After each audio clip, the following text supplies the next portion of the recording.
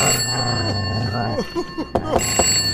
kann kotzen! That's what it's called, pantophobia. Not fear of pants, though, if that's what you're thinking. It's a fear of everything.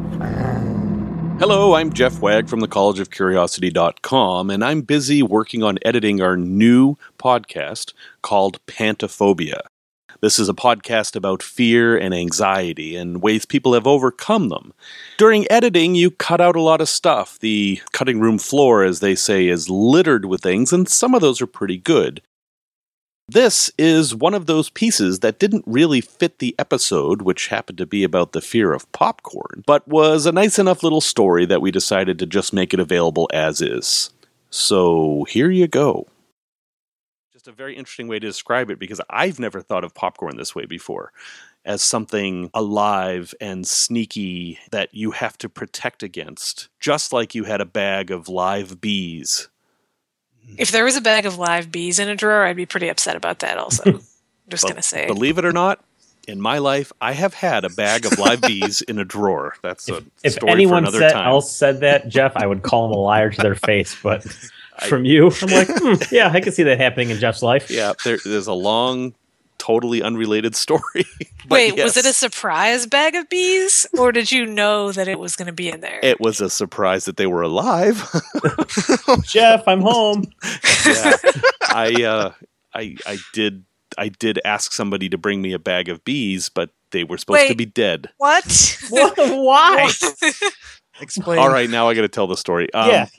So I used to work for this place that did plant genetics, and the fruit fly of the plant world is called Arabidopsis or mouse cress. It's a little plant, but the reason people study fruit flies is they have a very small genome, and they produce a lot of generations in a short amount of time. So this mouse cress plant is very small, and it's difficult to pollinate by hand. It's difficult for humans to pollinate. So we use something that's excellent at pollinating, and that is a bee thorax.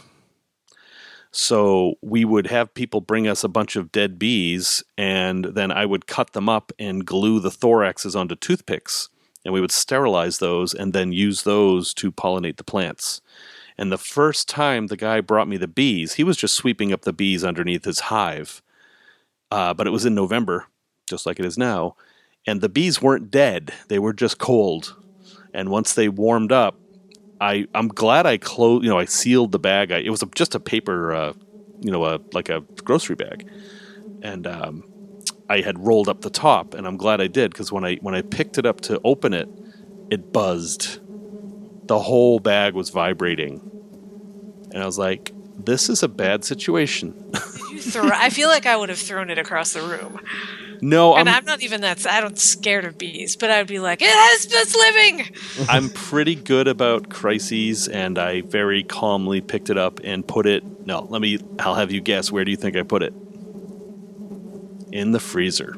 Yes, I put it in the freezer all weekend. And then on the following Monday, I very carefully opened it, and I waited.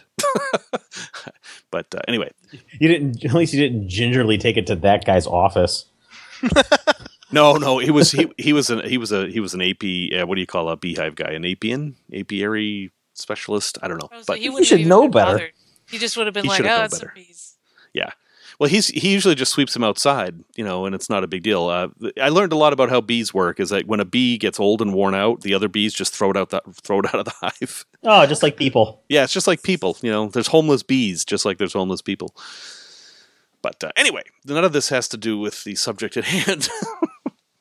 It was a pretty good story, though. Okay, Yeah. well, maybe it'll come out at some point. Mildly related. So, beekeepers are known as apiarists, as it turns out, the word I could not think of when I needed to. At any rate, that was just a small clip, a little bit of an outtake, and you can listen to Pantophobia, which we're going to release as a batch of files in mid-February.